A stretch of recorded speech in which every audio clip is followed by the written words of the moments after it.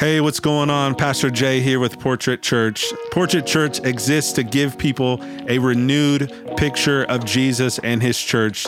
And in this series, that is our goal. There's many pictures and different caricatures that the world presents that are honestly false images of who Jesus is.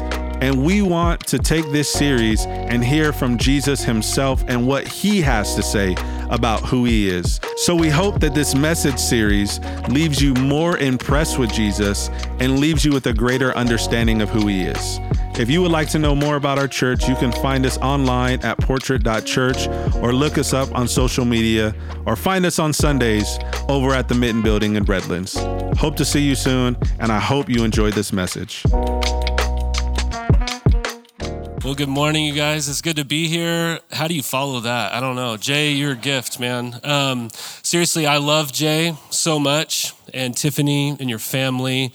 And I know you expect me to say it's a privilege and honor to be here, but it really is. I'll never forget a year ago when I met Jay. We went down to Landmark Coffee, and we're sitting across the table from each other. And you kind of started sharing with me the vision for Portrait. And it was kind of a surreal moment because I felt like somebody was downloading my heart onto a piece of paper. And so from that moment, I was like, I'm in. And I love my church that I get the privilege of serving at. But I remember something telling you that day, something to the effect of, if I was just a Christian in Redlands, I would give my life away at Portrait. And I really mean that. So we're just so excited for what God's doing here. We're cheering you on. We're praying. And we are all about the kingdom. You said it really well, man. So we're glad to be here today. Yeah. What I felt with Jay that day is something I would just call alignment. You know, when you're meeting with somebody, you feel that kindred spirit, you feel like you're on the same page, right? That's a powerful thing to feel in a relationship with somebody else. And sometimes in our relationship, something happens that knocks us out of alignment, right? You know what I'm talking about? I think that's definitely true as well in our relationship with God. Like maybe you're here and you're a Christian, you've been following Christ, you've been freed from your sin. He's lifted your shame and your guilt. You've found a newfound freedom in him. You've been following him. It's been awesome. It's met or exceeded your expectations. But maybe at some point in your life, something happens and you begin to question everything. We're just going to call it, you have that why God moment, right? You know what I'm talking about? Have you ever been in a relationship with God and at some point felt like God has disappointed you? You guys ever been there? I know I've been there. I don't know if you know who Ted Turner is. He's worth $2.5 million. He started things like CNN and TBS and TNT, he owned the Atlanta Braves, things like that. And he once, though, when he was a teenager, now he's an outspoken atheist, but when he was a teenager in high school, he was a leader in his youth group and he wanted to be a missionary. But at the age of 15, his 12-year-old sister, who was named Mary Jane, was diagnosed with lupus, right? She contracted lupus, which is a degenerative tissue disease. And he would have to endure all these days in their house where she would just cry out and scream with pain. And he would write about how he would go into that room and he would hold her hand and he would try to comfort her and he would pray for God to heal her. And it never came. And she passed away. And that ruined Ted's dad's faith. Ted's dad was named Ed. And Ed said after that moment, if that's the type of God he is, I want nothing to do with him. So Ted's faith was now on the rocks. And then not long after, it's hard to say it, but one morning Ed had breakfast with his wife. He went upstairs and he took his own life. He couldn't endure the loss of his daughter. So Ted then wrote, if that's the type of God he is, I want nothing to do with him, right? C.S. Lewis, you guys maybe know C.S. Lewis. He's a famous author in the 1900s in England. He wrote the Narnia books and things like that. He once, while he was a Christian, watched his wife pass away from cancer. And everyone has like a famous C.S. Lewis quote, but the one that nobody likes to quote is this one. He says, I can't understand why God is always there when things are going well, but to go to him when your need is desperate, when all other help is vain, and what do you find? A door slammed in your face, in a sound of bolting and double bolting on the inside of the door. And after that, silence. You may as well turn away. The longer you wait, the more emphatic the silence will become. There are no lights in the windows. It might be an empty house. Was it ever even inhabited? It once seemed so.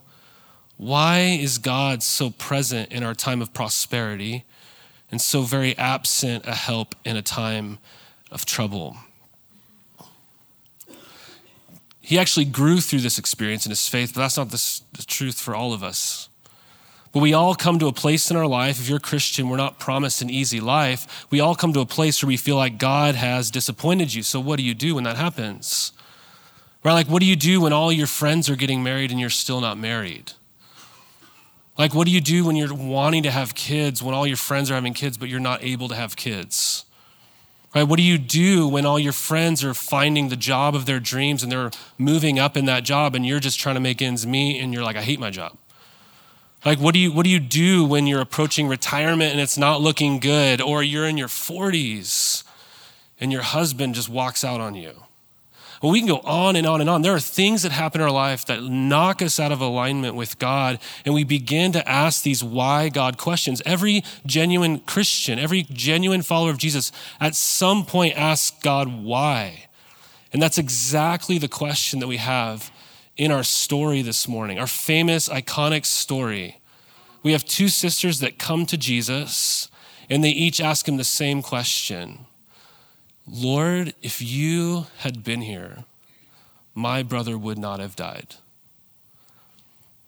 That's a pretty honest question, pretty honest statement. It's basically code for Jesus, do you not care? Like, where were you? Where were you? And I would say when you come to these points in your life, you really have three options. One, you can just throw in the towel on your faith. You could do what Ted Turner did, right? You can just isolate that question from your faith and say, we're just going to bury it. I'm not going to deal with it. But all that's going to do is create this really plastic, artificial faith that you're going to walk around with in this world, saying, I'm not even going to look at it anymore. Or you can go deeper into your faith. And I would say to you that you can go deeper into your faith when you begin to ask all these what-if questions that we see in our passage this morning. This story, famously, Jesus declares, I am the resurrection and the life, and we see a man named Lazarus who goes into a tomb and who's raised from the dead. It's a famous story. It's a long story. We're going to skip across the surface, but there's 4 scenes. We see Jesus and his disciples, Jesus' interaction with Martha, Jesus and Mary, and Jesus and Lazarus. And as we go through, I want you to grab a hold of your why God question, and I want you to ask these what-if questions with me, okay? The first one is this: what if Jesus doesn't waste your suffering? What if Jesus doesn't waste your suffering? Look at verse 1 with me. It says, now a certain man was ill, Lazarus of Bethany, the village of Mary and her sister Martha. It was Mary who anointed the Lord with ointment and wiped his feet with her hair, whose brother Lazarus was ill. So the sisters sent to him saying, Lord, he whom you love is ill. But when Jesus heard it, he said, the illness does not lead to death. It is for the glory of God, so that the Son of God may be glorified through it. Now Jesus loved Martha and her sister and Lazarus. So when he heard that Lazarus was ill, he stayed 2 days longer in the place where he was. Then after this, he said to the disciples, let us go to Judea again. The disciples said to him, Rabbi, the Jews were just now seeking to stone you, and are you going there again? And Jesus answered, are there not 12 hours in the day? If anyone walks in the day, he does not stumble because he sees the light of the world. But if anyone walks in the night, he stumbles because the light is not in him. After saying these things, he said to them, our friend Lazarus has fallen asleep, but I go to awaken him. The disciples said to him, Lord, if he has fallen asleep, he will recover. Now Jesus, who had spoken of his death, but they thought that he meant taking rest in sleep. Then Jesus told them plainly, Lazarus has died, and for your sake, I'm glad that I was not there so that you may believe. But let us go to him. So Thomas, called the twins, said to his fellow disciples, let us also go, that we may die with him. we may die with him. So Jesus is out in this area with his disciples, and he's told that his friend Lazarus is sick, okay?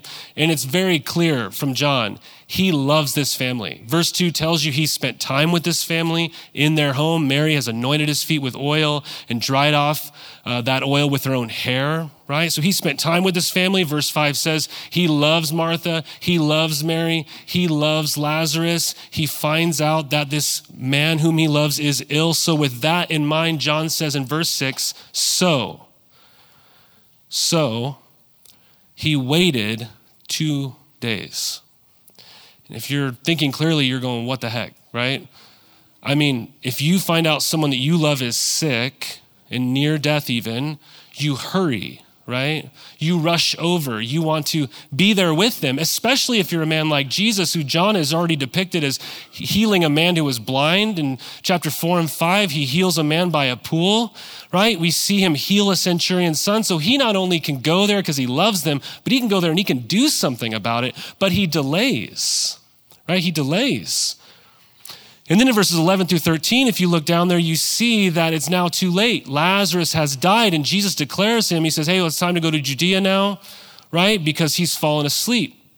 And the disciples have all these questions now. They go, hey, over in that place, people are trying to kill you, right? They're trying to stone you. So if he's just taking a nap, then we don't need to go. We don't need to do that. And so Jesus plainly tells them, no, he's died. He's died, right? Really crazy thing that's going on here.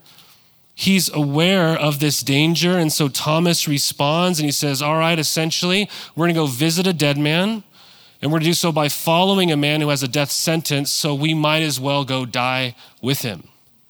Right? So what is going on here? This is kind of a weird interaction with Jesus. Is he just overwhelmed about life? You know, he's really confused about things going on. I mean, that's how I often feel. I do weird things. I do dumb things. And my wife goes, are you okay? And I'm like, yeah, I don't know why I did that. You know, like just life is too much right now or something like that. Right? Is that what's going on with Jesus? He's not like good at time management or something. Well, no, look at his poise. I know this is hard for you to hear, but he is allowing this suffering to happen. He's allowing it to happen. To be clear, he's not creating the suffering. He's allowing it, though. I mean, it's really important as you move through the story, like any story, that you think through who's the hero and who's the villain, right? Who's the protagonist, who's the antagonist. Here we're going to easily see, as you could probably bet, Jesus is the hero, okay? But the villain in the story, interestingly, is not another person. It's not a group of people. It's not a nation. It's not a demon. It's not Satan himself. The villain in our story is death. The villain in our story is death. Death has come into this world because of our sin. It's part of the curse that sin has brought into this world. So Lazarus is experiencing the brokenness of this world. He's experiencing the curse of the world, just like Ted's sister, just like C.S. Lewis's wife, just like I will, just like you will. Jesus didn't create that suffering. We did. Right? But he is allowing it. Why? Jesus says very clearly the purpose in verse 4. What does it say? This illness is for the glory of God, so that the Son of God may be glorified through it. And then down in verse 15, he punctuates it and he says, I'm glad that I was not there, so that you may believe. If you go to the end of the Gospel of John, you see John tell you why he put this story in the book. He says, I have written these things so that you may believe that Jesus is the Son of God, and that by believing you may have life in his name. And at the very end of the book, it's my favorite verse in all the Bible, John says, if we were to write down everything that Jesus did and said, the world itself could not contain the amount of books that could be written. Jesus is amazing, he's basically saying. But John's saying, I've put this story in here so that you would see that Jesus is the Son of God and that you would believe that he is who he says he is. That's why this story is here. And so Jesus is saying that if he allows this suffering, somehow through it, you will see him and you will know him and his glory in a way that you wouldn't see it if it didn't happen. It doesn't feel like it's what we want, but he's giving you something better. So what if Jesus isn't wasting your suffering? What if he's not wasting it? What if he's going to do something glorious through it that could never happen if you hadn't gone through it? I mean, he's God, right? He's so wise. He's so beyond us. I mean, I'm 40 years old, okay? I have 4 kids. Oldest is 14, youngest is 7. I got like 26 years on some of them, okay? And my kids, I've never felt more dumb in my life until I started having kids, because they ask me questions all the time. And I'm like, I've never even thought of that. I have no idea. Or even if I do know the answer to the question, I always think, man, if I actually explain this to you right now, like you don't have the worldview or the life experience for it to even make sense. I mean, just this weekend, my littlest girl asked me if she could have some Halloween candy for breakfast. And I said, no. And she said, why? And I said, I don't know. You just can't, like it's just like you're not supposed to do that. It's a bad start to your day. And then I gave her a donut, or something like that instead.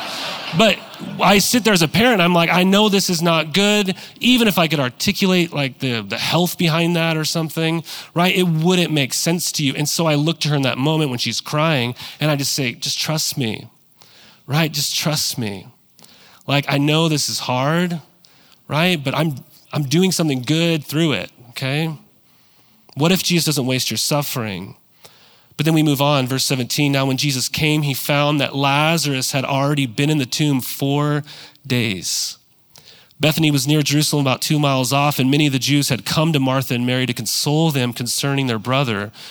So when Martha heard that Jesus was coming, she went and met him, but Mary remained seated in the house. Martha said to Jesus, Lord, if you'd been here, my brother would not have died. But even now, I know that whatever you ask from God, God will give to you. And Jesus said to her, your brother will rise again. Martha said to him, I know that he'll rise again in the resurrection on the last day. And Jesus said to her, I am the resurrection and the life.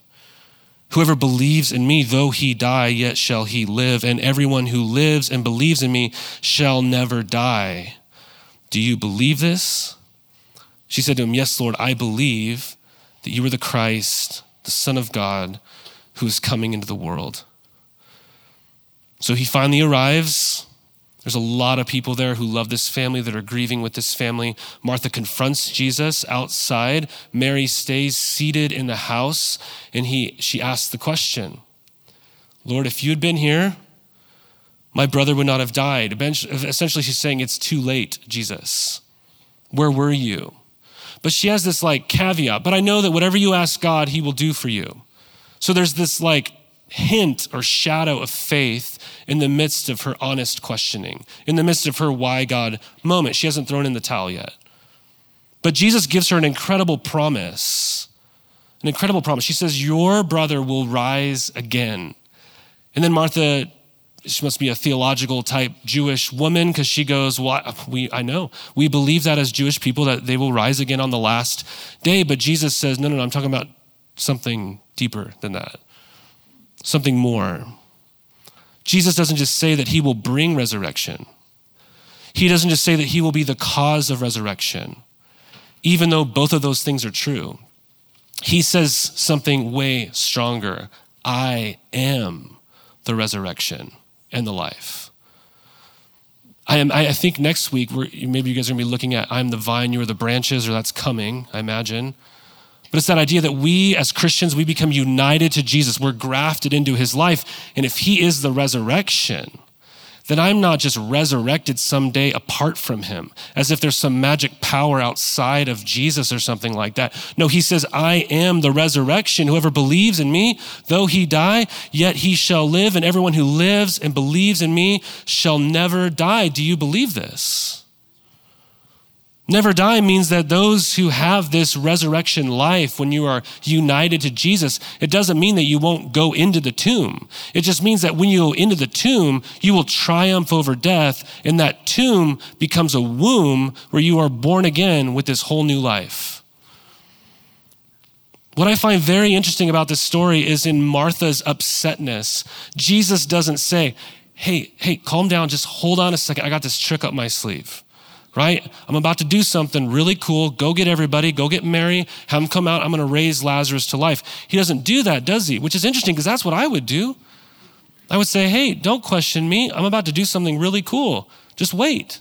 But he doesn't do that, does he? No, in that moment when the worst case scenario happens, in the face of her question, Jesus simply offers her himself. What if in your suffering, what if in your grief, what if in your why God moment, Jesus actually is enough? What if that's really the one thing that you need? What if he really is enough? In the face of her question, this is his offer. Nothing has changed about her circumstance. He doesn't say, I'm about to do something. He says, I am the resurrection. The realities that you hope for are in me. Am I enough? I can't think of this idea and not think of Corrie ten Boom, who's a famous Christian, she was Dutch, and she housed, sheltered, fed, gave money to Jewish people during the Holocaust, and it caused her tremendous suffering. I mean, I don't know what you've gone through in your life, but I would almost bet that her suffering would be more than our total in this room, the things she went through.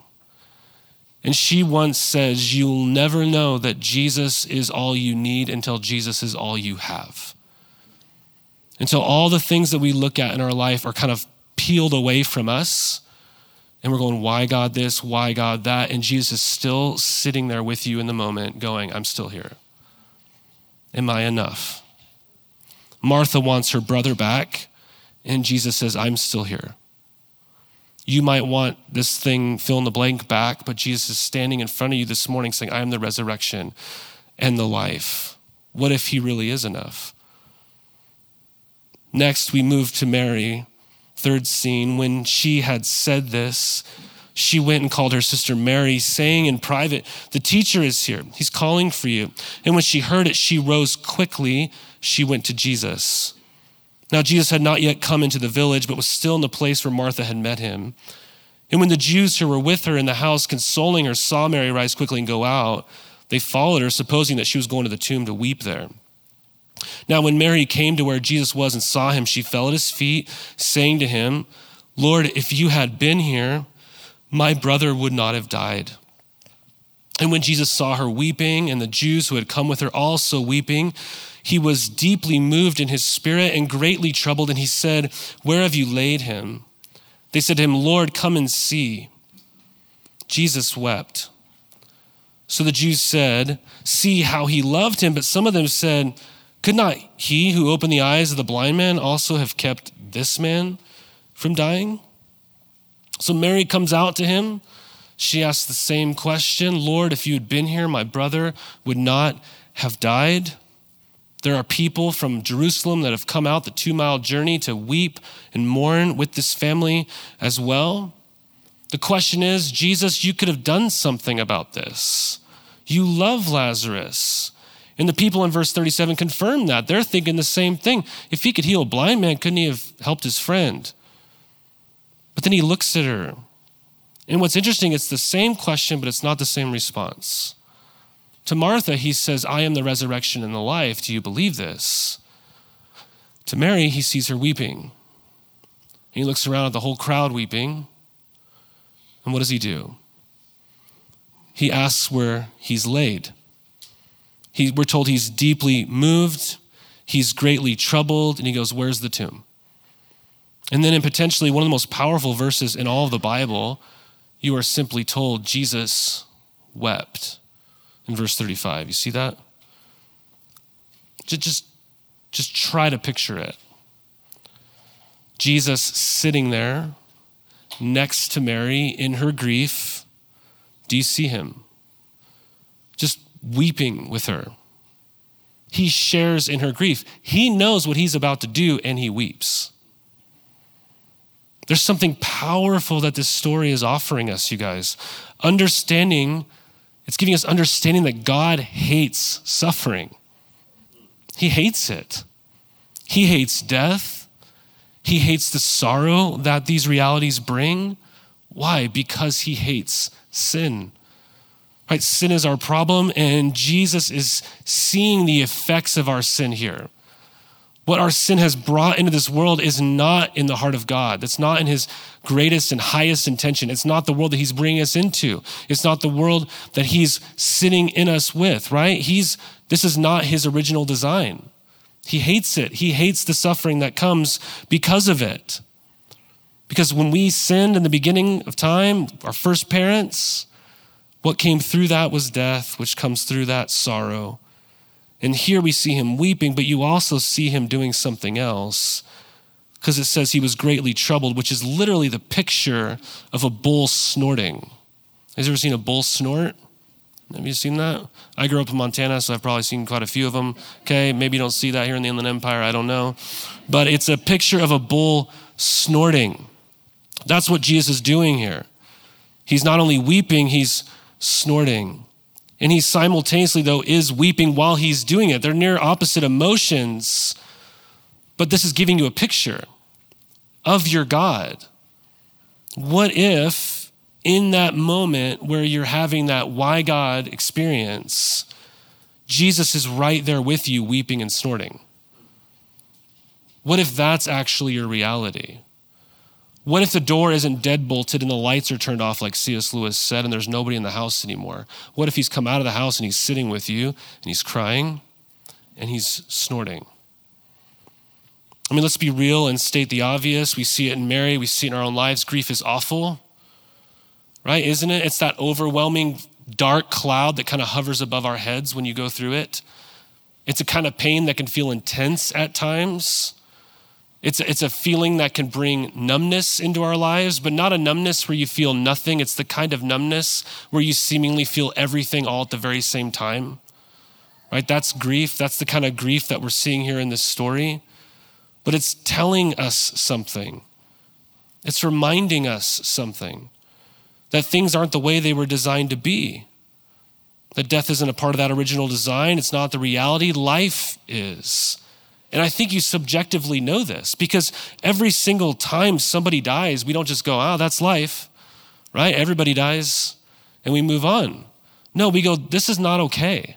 There's something wrong with this. Why? Because God has put eternity into your heart. But we all sit there in that grief and we go, well, what's next? What's going to happen? I'll never forget seeing the clip of Stephen Colbert on his late night show. I don't watch it regularly or anything, but I saw this clip going around and it was fascinating. He's interviewing Keanu Reeves. Keanu Reeves, from Speed, if you're older like I am, or, The Matrix, or maybe, John Wick or something like that, right? But I don't know Keanu Reeves personally. I imagine he's an interesting guy. But in the interview, he seems like this very thoughtful, in his head, deeply reflective person, which is kind of difficult when you're doing an interview and you're trying to have a comedy show. And so Stephen Colbert, he's really struggling. And he, in an almost genius sort of way, tries to flip the interview and begin to ask Keanu Reeves these very deep questions, what is the meaning of life? This kind of stuff. And he looks at Keanu Reeves, and the audience picks up on this very quickly, and he goes, Keanu Reeves, what happens when we die? And everybody laughs, And Keanu Reeves doesn't laugh, and he kind of pauses, and he sits there and he thinks. And almost without skipping a beat, he just says, I know that the ones who love us will miss us. And everyone's just quiet. It's no longer a comedy show. And Stephen Colbert doesn't know what to do, so they just go to a commercial break, right? But Keanu kind of puts his finger on it. He's like, we know that. We know that the Marys of the world miss the Lazaruses of the world. We know the Ted Turners of the world miss their Mary Jane sister. We know the C.S. Lewises miss their wife. We know the ones who love us will miss us. We know that death is awful. We know that even Jesus himself weeps and grieves at death, and the weightiness of grief is something that no one gets through life without facing it. It seemingly will never go away.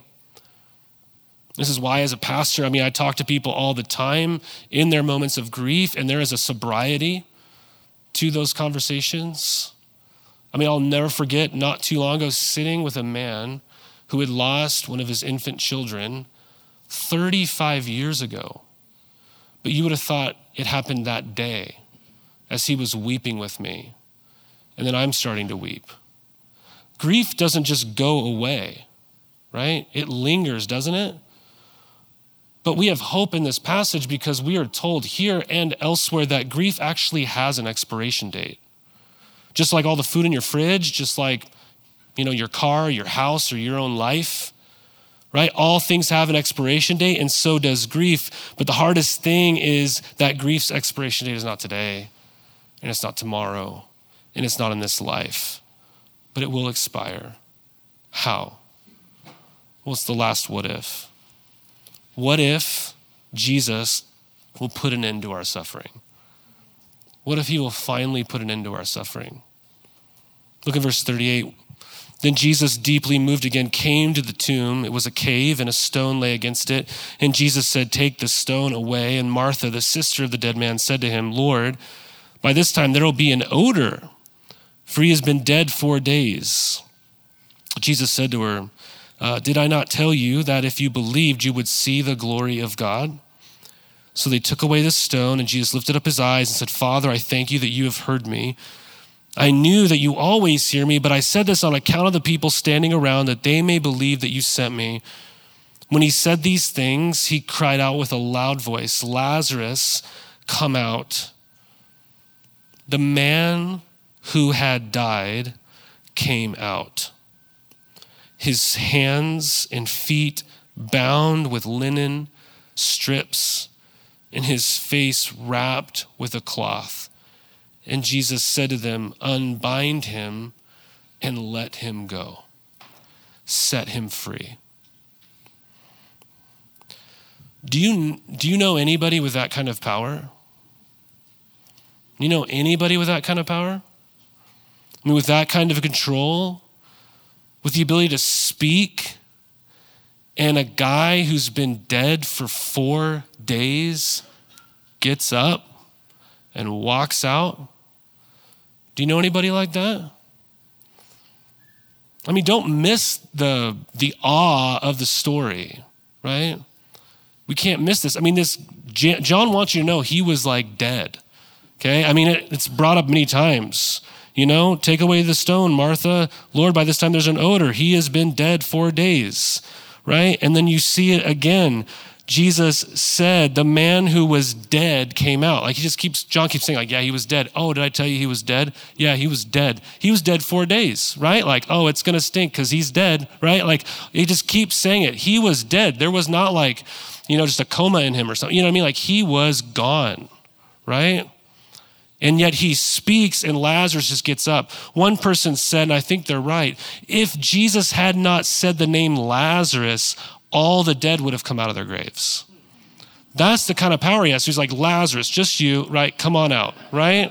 We don't want to freak everybody out here, okay? Let's just do one person. That's going to be too much to handle as it is, okay?"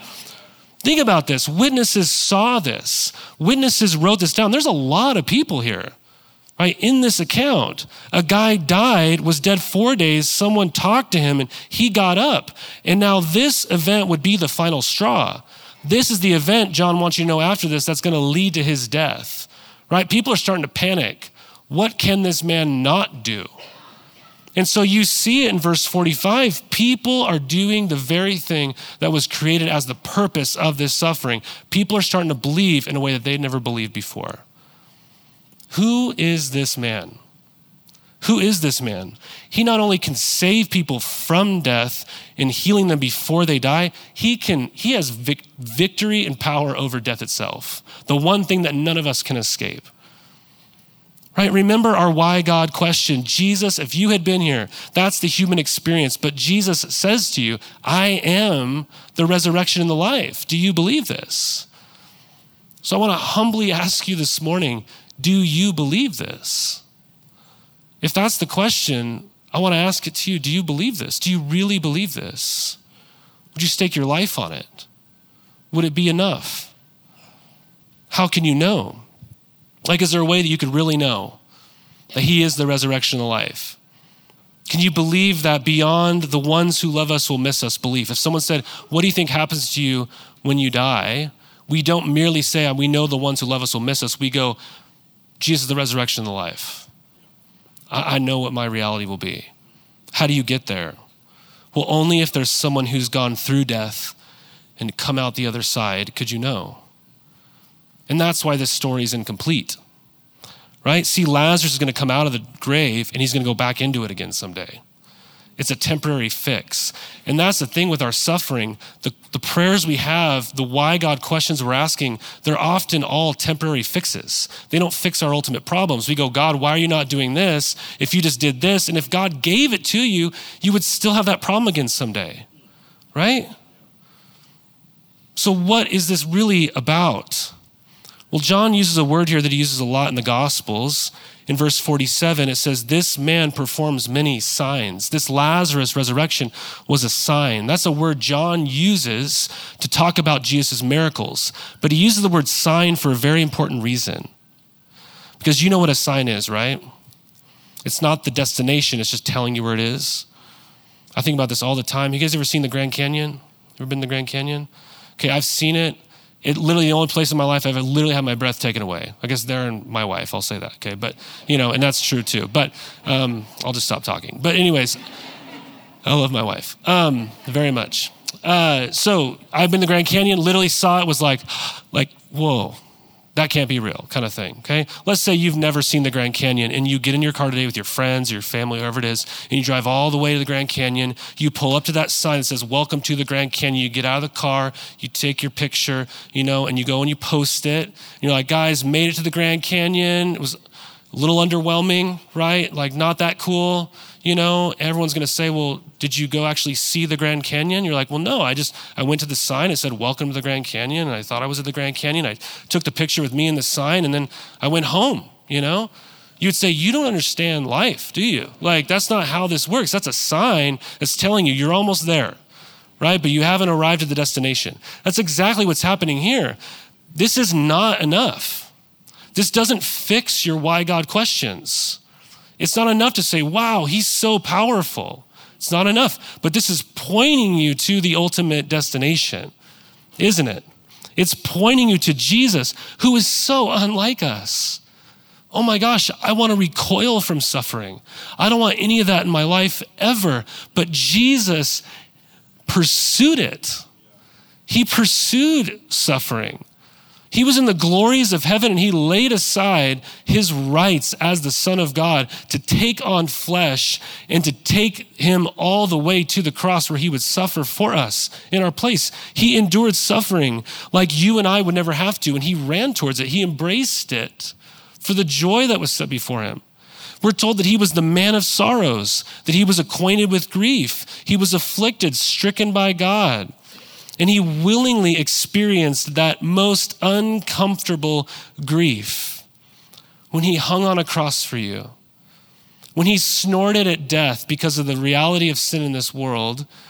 He went to the cross instead. And he hung there, bridging the gap between you and God. The gap that our sin created, Jesus stands in the gap for us. And he endures that kind of suffering. And he then experienced death in all its reality. He too was dead. Like 3 days in the grave dead. Like remove the stone, it's gonna smell dead, right? Like you really need to know that he really was dead, kind of dead. But 3 days later, he got up from death and he came out and he never went back in the grave again. And he's the first one. And now he stands in front of you and he says, I am the resurrection and the life. Do you believe this? If you go, I stake my whole life on it, Jesus, I'll follow you, even through the valleys of the shadow of death. He goes, all right, well then your tomb will become a womb too. I'm the resurrection and life. Do you believe this? This points to him. All our why God moments are meant to point our eyes to Jesus, the one who experienced the greatest lack of comfort so that you could experience his comfort in your why God moments. The one who experienced real death so that you could just trample over it. The one who experienced the weightiest of all griefs so that you could know grief has an expiration date. It will end one day. So John is saying, let's just take the worst case possible scenario of your life. And let's just throw verse 25 into it, right? How does that change things? Well, this is how it changes it. The end of your Bible says this: I saw a new heaven. This is John writing this. I saw a new heaven and a new earth. For the first heaven and the first earth had passed away, and I heard a loud voice saying, look, God's dwelling is with humanity, and he will live with them.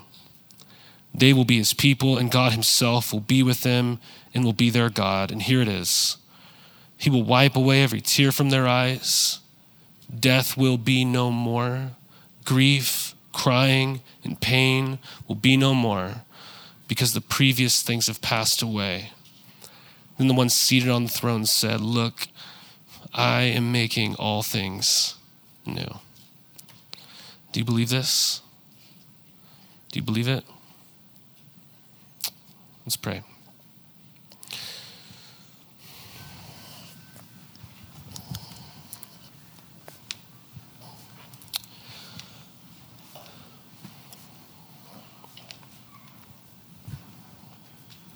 God, we want to take this time to consider your word. And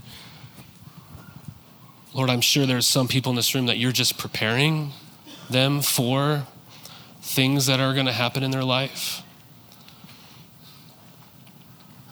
Maybe they haven't experienced the why God moment, but this is a message of preparation. God, when the hardships come, I pray that you would remind us that you didn't recoil from suffering, but you ran towards it. Or maybe there's somebody right now in this room, I'm sure many, who are in the middle of it. And I pray, God, that you would comfort their hearts in a way that only you can. That they wouldn't throw in the towel today, but that you would strengthen their faith in you, Lord Jesus.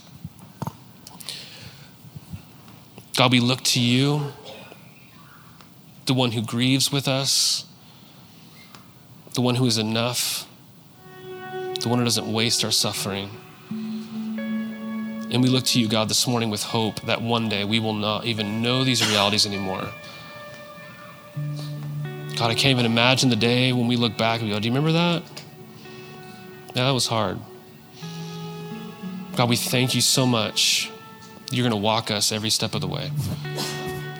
Lord Jesus, we look to you.